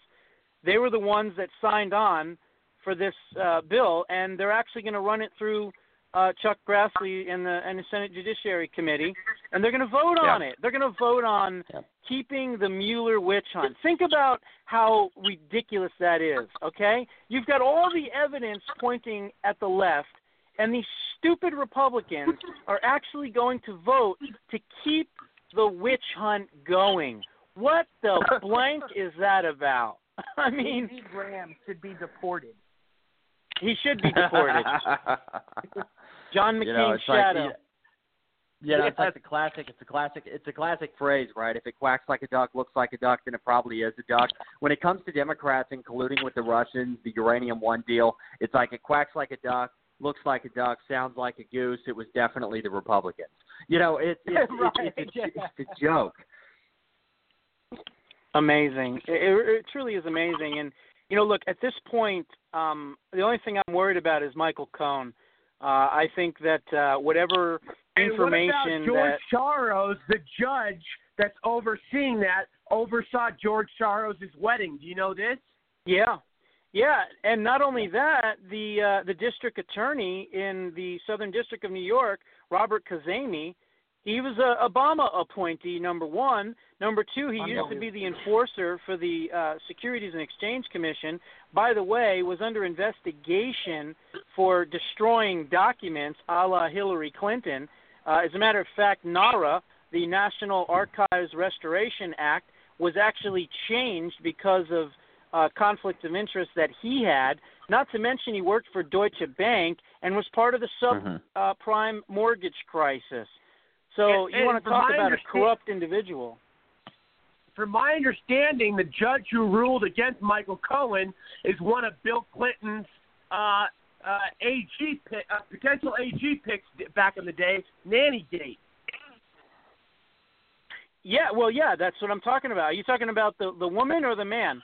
Because the man, I'm talking about the Robert woman that was Kazemi. involved. The woman, they call her the love judge or something. Yep. Yeah. Oh my! Kimba Wood, one thing. I think her name was. It's one thing. This president cannot catch a break. He can't. Exactly. You're right. He can't catch a break. It's unbelievable what they are doing. There's no Russia collusion. So now what do? They go over and above client attorney privilege. They grab Michael. They go through and ransack his stuff. They take all of his documents. I mean, it's so sickening. It's just ridiculous. There's such a double standard here. And yet, they don't care. Look, I'm so thankful that Rudy Giuliani is joining the staff, the legal staff for the president, and he said he's going to try to negotiate an end to the Mueller investigation within the next couple of weeks. Look, I'm telling you right now, I would love Jeanine Pirro to be the new Attorney General, but if I can't get Jeanine Pirro or Andrew Napolitano, how about Rudy Giuliani, man? Replace Sessions with Rudy Giuliani in 2 weeks, and let's get it going, man. About. Yeah, hey, that's what the opening of my show was. I've been saying for a long time on my show, why wasn't Rudy Giuliani originally in there as Attorney General? He will prosecute everyone. We need two tough New Yorkers. And I said at the opening of this show, I agree. Today two tough New Yorkers. Yes, exactly. And I said at the opening of the show today, when I heard the report today that Rudy was coming on Trump's legal team, I think that's a doorway to very soon becoming the new Attorney General, and Sessions is gone. Oh, God, I could only pray, and hope that happens. I will say this. If I had a choice between him and Jeanine Pirro, I'd take Jeanine Pirro hands down. There is nobody more vicious against the Clintons than that woman. I mean, she would be the greatest Attorney General this country has ever seen. Yep. But I want everyone to think about this real quick. General Michael Flynn and Michael Cohen have been treated by the FBI more viciously than Hillary Clinton. Think about that. Michael Cohen, Trump's personal lawyer, his home got raided. Yet Hillary Clinton never been raided by the FBI. No, she wasn't even under oath. She wasn't even. I mean, she's had pedicures from Jim Comey, for God's sake. I mean, it's ridiculous. They didn't even have the recording on. They didn't even have the recording on. It's a joke. Yeah, and look at Cheryl Mills and Uma Abedin. Oh, no, don't worry about being under oath. Say whatever the hell you want. Okay, all right, guys, all right, we're done. Andrew, write this up. I mean, come on. And then you got Comey on every show this week just bashing Trump. And I said to myself, I said, does James Comey realize how bad he's making himself look? Anybody with a brain would not only is he making himself Hillary's look even bad, mad at him. Hillary's people. Let me tell you about James Comey. James Comey's arrogance and elitism and wanting to be in front of the camera, the worst thing that guy ever did in his entire career was write that stupid book, because that book is going to be wrapped around his neck, and he's going to prison. Number one, for leaking information that he's admitted to on numerous occasions. That's first and foremost. But all the other things that he's done, as far as exonerating her without even interviewing her, I mean, all of this stuff, he's going to prison. He is going to prison. And I'll tell you right now, guys, listen to this. Lisa Page, if you want to know who's going to be the one that's going to crack and sing like a canary, it'll be Lisa Page. Mark my words. I guarantee it. Put it down in writing. Go to Vegas and bet on it. Lisa Page will be the one that will flip and turn all of them, from Strzok to Comey to all of them. I've already heard rumblings from people that know her, She is so scared. She is willing to say anything to stay out of trouble. So look for her to be the first one to flip. Real quick though, this is all going to come down to, you look at this, and God, I just lost my train of thought. It'll come back to me. I hate when I had something. Well, that look, was this exactly the Huber guy that Sessions appointed, Huber. If he does this investigation in Washington, D.C., then he could have the clout of almost like a special counsel or special prosecutor. But if he does this investigation from Utah, then it's going to be BS. It's going to be garbage. It's going to be window dressing, and it's not going to go anywhere. But if he reloads back to Washington, D.C., which, again, he was years at the Justice Department, if he does that and he takes this investigation seriously, then I think, and again, I'm cautiously optimistic here, that investigation could be almost as powerful as having a special counsel, almost. But remember, he was appointed by Obama. Yeah, and look what General Petraeus did. Look how minimal he did barely anything, and they ruined his life. And all of these people are roaming free. It's disgraceful. Right. Well, I want to make this point real quick with James Comey. Anybody with a brain, when you see him on the dumb show, The View, and all these shows, he's mocking Trump's marriage. He's mocking his hand size. He says his ties are too big, and he calls him morally unfit to be president. He's insecure. He's jealous. Right. He's bitter. But listen, this is the former FBI director. How can anyone with a brain say, wait a minute, Trump better have fired his ass? How can he work underneath him? How can someone be the FBI director and hate the president that much? He's just proving that Trump should have fired his ass the first day he became president. Mm-hmm. Yep. Not only that, did you see his priceless face when Gayle King read the letter, the referral letter to him live, and he had to make it look like he didn't care? He was scared. He was shocked. And I think it's funny that he got fired by being on a show or being somewhere and didn't know about it and had to find out about it by the audience. And he ended up getting the referral for criminal investigation, also not knowing about it and finding out about it live on a show. So I think that both of those things happening to him are great. You know what's even more fun? You know what's even more funny is the Democrats think James Comey, like the Democrat voters, think James Comey is their savior. He's given he's their smoking gun. He's their answer for the Robert Mueller case. I mean, they're getting all excited. I mean, it's just, give me a fucking break. What a joke.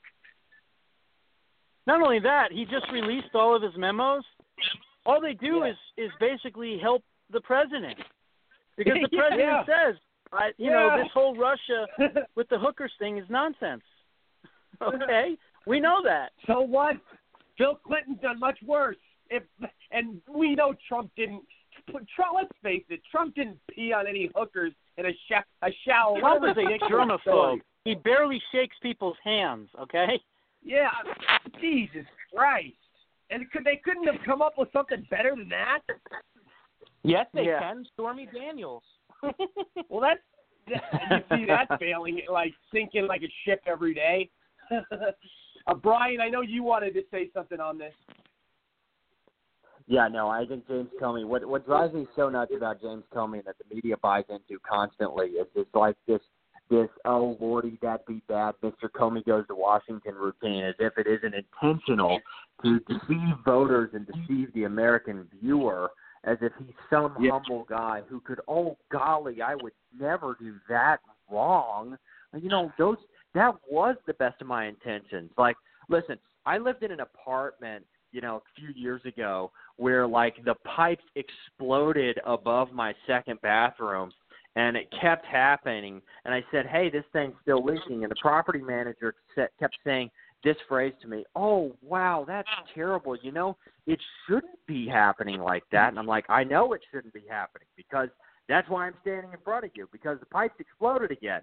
Yeah, it shouldn't be happening, but it made the leasing agent just sound so harmless, as if they just wanted to help me. And golly gee, Morty, we would never want your bathroom to leak like that.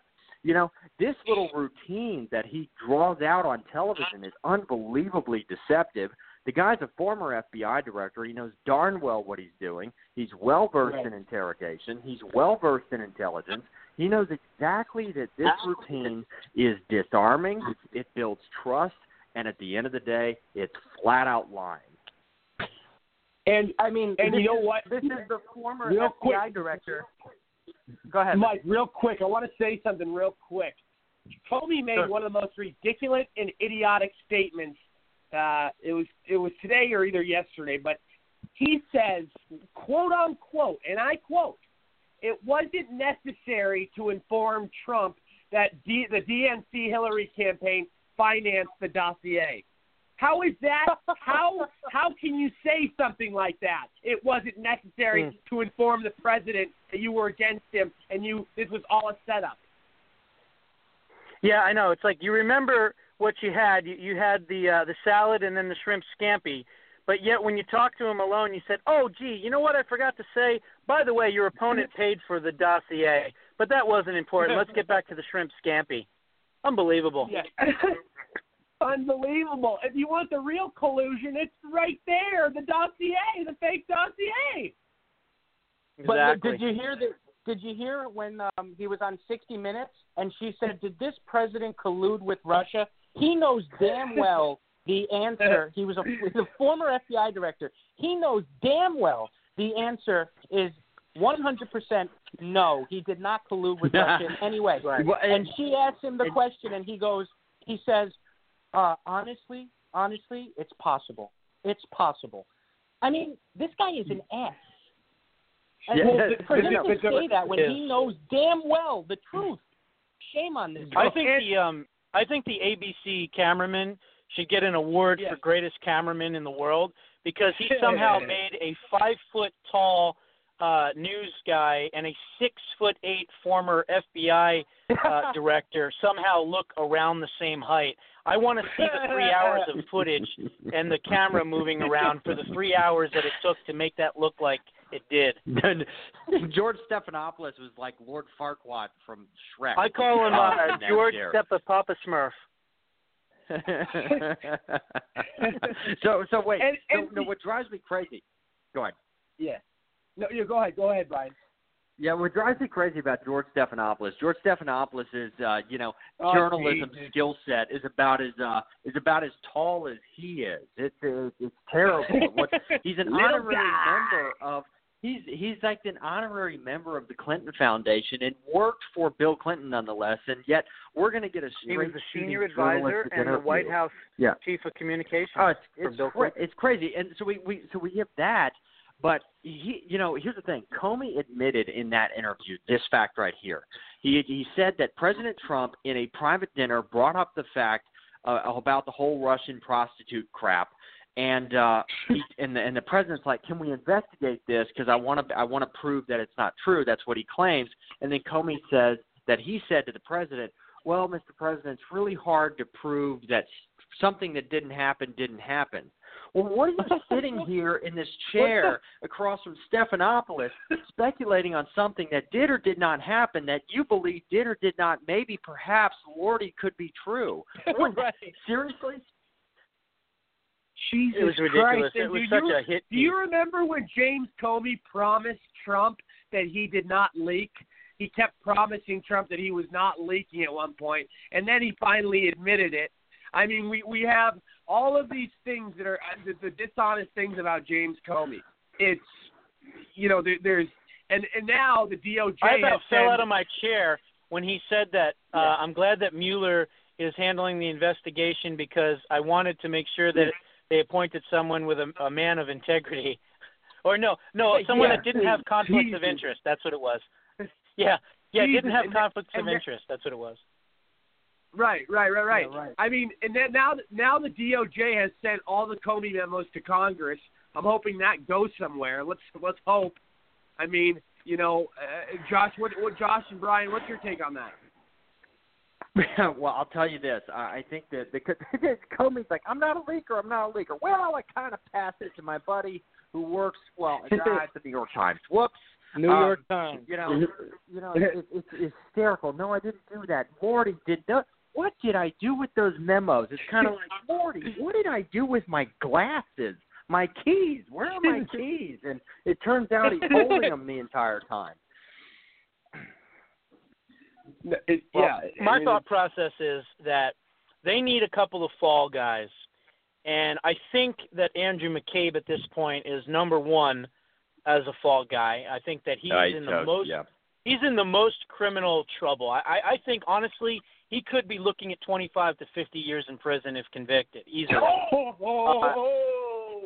Easily with what he's done. I mean, you're talking U.S. Code 10001, U.S. Code 182071. U.S. Code 18793, U.S. Code 694, U.S. Code 1924, and U.S. Code 798.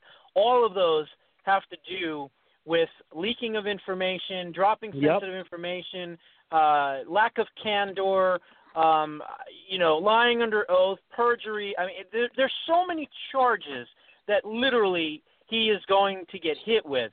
I think that if I had to guess who's going to be in the most trouble, it would certainly be McCabe. And I would say second, I would hope would be Hillary Clinton, but Hillary seems kind of untouchable. So I don't know what would happen she's about there. as untouchable as President Trump. I think your fall person is more than likely. What about Loretta Lynch? She could be in trouble too. But I don't know. I really see McCabe. I don't see Comey so much. I see McCabe. You don't see Comey going to prison? I see Comey getting a plea deal. I think Hillary would probably get the same thing. I really see the only one that's actually going to do prison time. What about Rosenstein?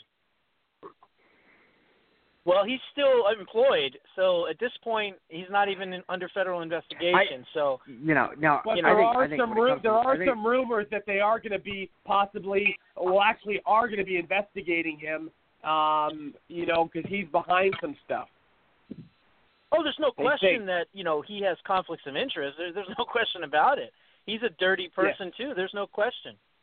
But we'll see what happens. I think Andrew McCabe is the one in trouble the most. Yeah, I do, too. I would like to see Eric Holder. Oh, my God. That would make my day. He's a punk. Yeah, but you got to understand, and you need to think and go back to, for instance, Fast and Furious. With Fast and Furious, he was found to be in contempt of Congress. He didn't get in any trouble, but yet they ended up firing and throwing, I think, one in prison, the Arizona and Texas attorney generals or something that were part of the whole Fast and Furious thing or part of the ATF or something like that. I'd have to look it up. But what I'm saying is a smaller person ended up taking the fall, and the one that should have taken the fall didn't. Right.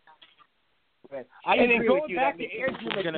Going back to Andrew McCabe real quick, he, with what Andrew McCabe, I mean, he could be. Do you think he has? You really think 25 years, huh? I think that more than likely he would plea deal for somewhere between 4 and 7 years. Yeah, I do. I think you can put that in the bank, that he's going to go away for between 4 and 7 years. I mean, with the criminal referral, by the IG, how does he not do time? He has to do time. And more than likely he's going to do time, but he's going to plea bargain. If he doesn't have a criminal record, you got to understand that these people, they're not like us, unfortunately. They're protected. If this was us, we'd be in prison for 100 years. But we're talking about the deep state, and the deep state's going to take care of the deep state regardless of whether they're Republican or Democrat. I would look at between 4 and 7 years for him. I would say probation probably for Loretta Lynch and probably Comey. And maybe, just maybe, Hillary would get 6 months, but I doubt it. I truly doubt it. I think out of everybody, you're looking at more than likely McCabe spending time in prison. The rest of them will probably be under probation. And if we're lucky, maybe Peter Strzok or Rosenstein might do 6 months to a year. I was just going to mention him. he, you know, I wanted to mention about him is that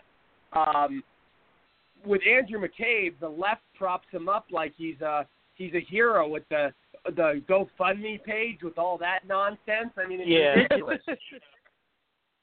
When this is all said and done, I think that the swamp is not going to be drained, but what it'll end up doing is it'll move the swamp creatures into the kiddie pool for a while. Do you know what I mean? They're going to go to the shallow end of the pool. They're still going to be in the swamp, but they're going to be in the shallow end of the pool. At least we'll be able to see the bottom.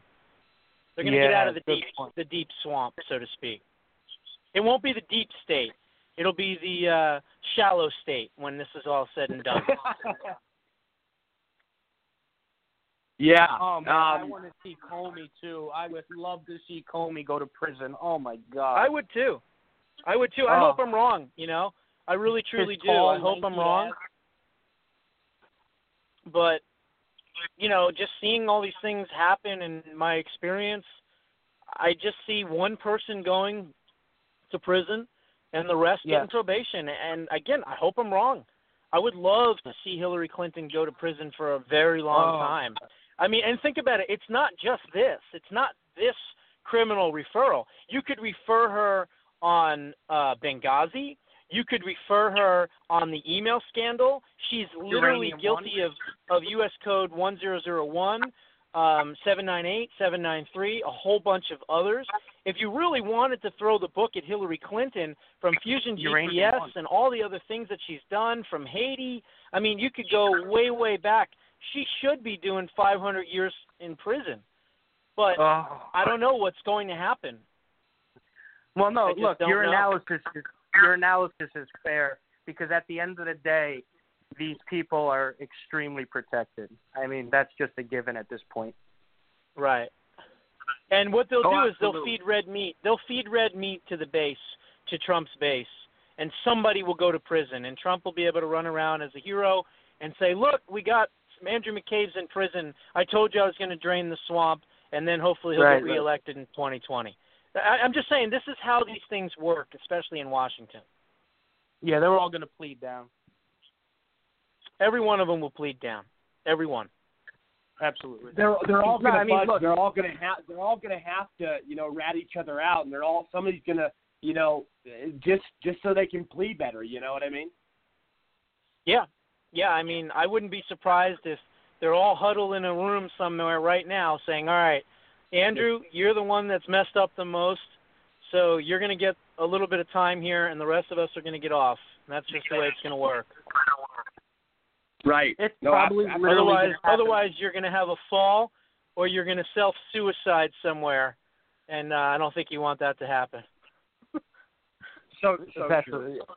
I'll take the so true. There'll be a mysterious 4 blows to the back of the head, and we'll call it a robbery at 4:30 in the morning. Yeah, but nothing was stolen. But nothing will be stolen. Exactly. Nothing was stolen. I mean, and they don't. And Seth Rich completely. Trust me. Completely don't talk about Trust me. John Podesta, and I wrote this in an article, and I did a video on it. John Podesta is a serial killer. There's no question in my mind. He not only did he whack. And Pizzagate, what about the child pedophile? A whole bunch of people. I'm not even talking about that. He whacked, more than likely, he either whacked himself or had MS-13 gang members whack Seth Rich in the middle of the night and told him not to rob anything, make it look like whatever. But I think he personally did it because if you look at the WikiLeaks emails that were released, they talk about Seth Rich. They talk about a quote-unquote leaker. And what does John Podesta say in the email? Well, I'd like to make an example out of someone like that. Yes, and don't think for one second that they didn't whack Scalia either. Wet works, anyone? That's code for assassination in the KGB.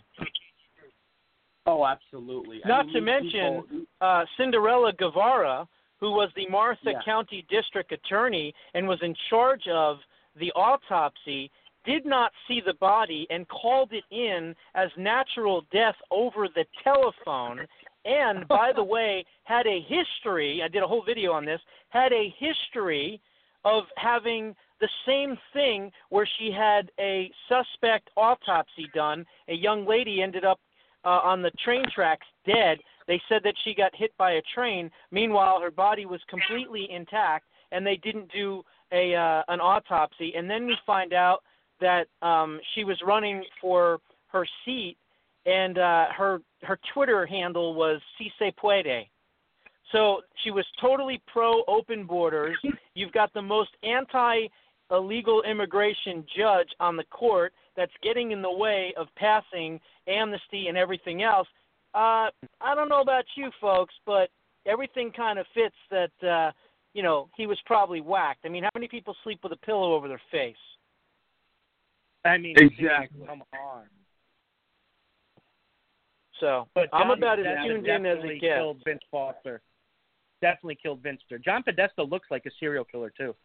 Yeah, I think he is one. I think he's done 30, 40 murders easy. I would agree with that. Oh yeah. Oh, and the Vince Foster thing. He's been their hitman for 30 years. Yeah, the Vince Foster thing, the liberal left media always tried to cover that up and act like the Clintons had nothing to do. It had nothing to do with it. But the Clintons, they were responsible. We all know what Vince Foster, he was about to go, he was about to expose a lot of secrets. Yep. Exactly. But it happens with all of them, We've seen, not what I mean by all of them, anytime there's ever been somebody with information like Seth Rich, like Vince Foster, like the doctor that came up missing that was for the Clintons, remember the guy from Haiti? You know who I'm talking about, the doctor from New York that helped them in Haiti and said they were a scam with their Haiti donation. There's all these different things that come up. It's UN worker that dropped a barbell on his neck. The one that was going to sue Bernie Sanders. The one that was going to sue the Hillary Clinton campaign that worked for Bernie Sanders, the lawyer. He was gone. I mean, there's so many of them. But listen, guys, I got to get up in the morning and do an RT America TV interview. Josh, we have a minute and a half left. I want you to give your shout-outs and your plug. Absolutely. I'm the national spokesman for the Association of Mature American Citizens. AMAC is the organization. They're a senior-based organization for 50 years of age and older. They are the conservative alternative to AARP. And when we lobby on behalf of Washington and Congress, it is to provide seniors more power, more choice, and, of course, more freedom in their health care choices and decisions. So folks can go to amac.us or they can call toll-free 888-262-2006. Again, 888-262-2006. Tell them you heard Josh Bernstein, their national spokesman on the Rory Sauter Show, and we'll give you a free membership. Absolutely free membership. Just mention my name or the Rory Sauter Show or both, and you'll get a free membership. Again, it's 888-262-2006. And Rory, if you can put that number and that offer on your page, I would greatly appreciate it. And then for folks that want to follow me, you can download my app on Android or iPhone. Just put in Josh Bernstein in your App Store or Play Store. You can go to Amazon, Amazon Prime Video, Amazon Direct, and watch the TV show there. You can go to Roku and some other places, YouTube, of course. And if you want to learn more about me, you can go and look up my Wikipedia. I got a couple seconds, Josh. Yes. Okay. Yeah, thank you, Josh, for coming on. We'll have you on next week. We always appreciate you. Thank you, man, for your insight. God bless, man. No problem. My pleasure. Take care, man. I want to thank everybody for tuning into the show tonight. My co-host, Mike Zolo, you can always find him on Twitter. And you can go visit millennialsolution.com to see all of my other guests, Brian Baucher's work, the best-selling author, political strategist, and entrepreneur success coach that I had on earlier. Again, that's Brian Baucher, millennialsolution.com. Visit it. You can visit my store, the DonaldJTrumpStore.com. Again, that's the DonaldJTrumpStore.com. And you can visit MakingChristianityGreatAgain.com and my other store. Good night, everybody. I will see you guys in the next episode. God bless. I'm Rory Sauter. Thank you for listening. Cheers, everybody.